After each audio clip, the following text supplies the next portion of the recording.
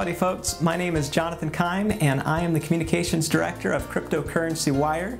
It's just one brand of over 30 that are part of the Investor Brand Network that we've developed over 10 years. So we've got lots of brands, most of them focused on the investment crowd.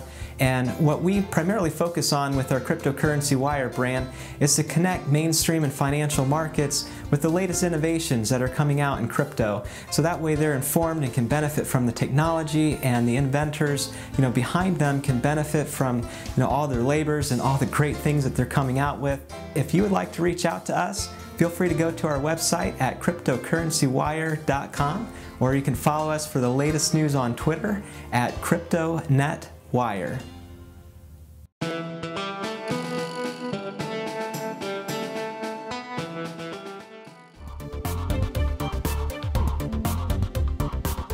Folks, welcome back to the Wild West Crypto Show. I'm Drew. I'm Brent. And we have with us Jonathan Keim from CryptoCurrencyWire. Jonathan, how are things in Ohio?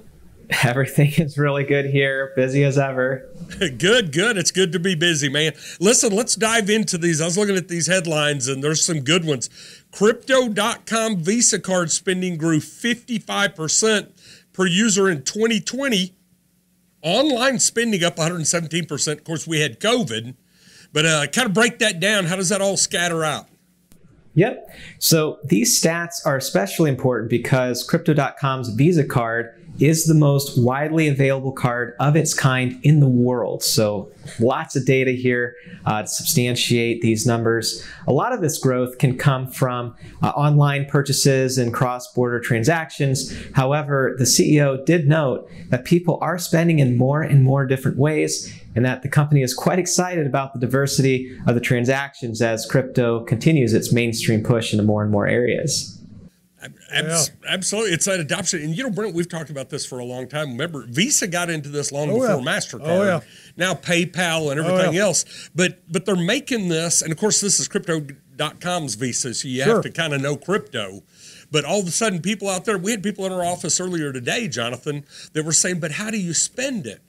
And I pull out my block card Visa and I go, just like you spend it, and people can't believe it. So, and once they know they can spend it, they got real interested. And of course the thing is, Carnomaly's fixing to sell cars. Elon Musk says he'll take Bitcoin for the Teslas. And so, now all of a sudden you're able to get big ticket items. We all talk about the guy that spent $10 zillion for a pizza, back when Bitcoin was worth nothing. But now, in fact, there was a gal that we saw in Vegas that was doing a little documentary of going around the world spending nothing but crypto. And the first time she went around there, that was a little bit of a trick. Ain't much of a trick anymore. Yeah, exactly. Let's go to the next one. SEC Commissioner, Drew saved this for me because he knows the SEC and me we're like this. SEC Commissioner, we're overdue on approving a Bitcoin ETF.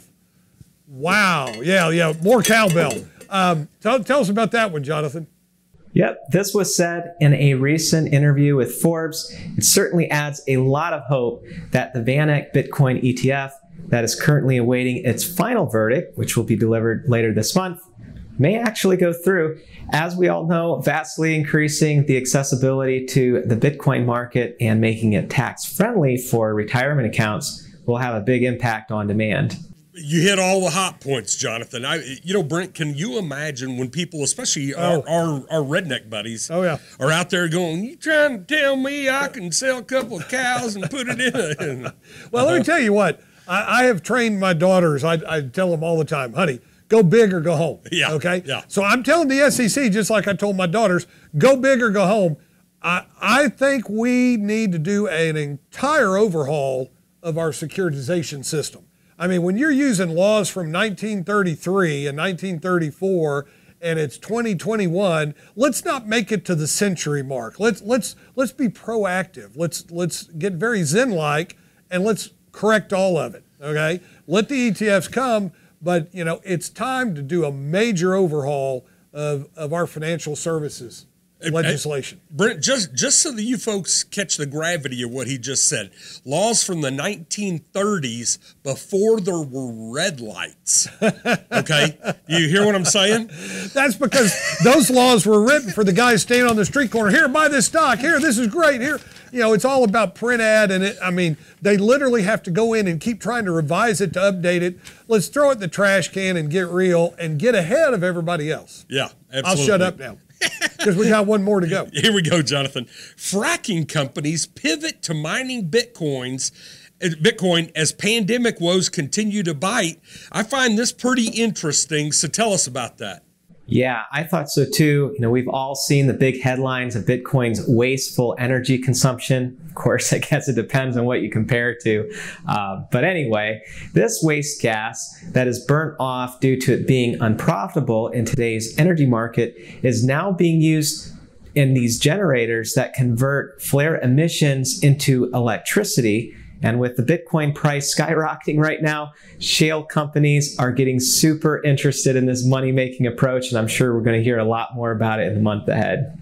Well, I'll tell you what, if you think about it, it's a joint venture made in heaven, because anytime you can take something that you're basically burning off, throwing away, or having to get rid of and paying to get rid of, and you can turn it into something that this guy needs. Yeah. You know, that's a match made in heaven. It is. And I liken it to the material you're building this building out of. Yeah. I mean, you know, the biggest paper company in the world is paying millions of dollars a year to put this stuff in a landfill. And Ranger Bob finds this guy who then takes that refuse, adds some stuff to it. And our new 21,000 square foot corporate headquarters, Brent's built the whole thing out of what was waste. Yeah, out of paper blocks. Yeah, exactly. Makes a great looking wall. And I'll tell you what, you're going to see a lot of little Bitcoin mining silos out there. And for those of us that have been around that part of the world, that stuff's flaring off all day long. Yeah. What a great use and what a great response, Jonathan, to people like Bill Gates in his 68,000 square foot house saying, you people shouldn't be using so much electricity for Bitcoin. You know. Exactly. Great stories, Jonathan. Everybody good? Oh, everything's really, really good. Yep, that's no awesome. Complaints here. Thanks, buddy. Thanks for another week of great stories. We'll see you next week.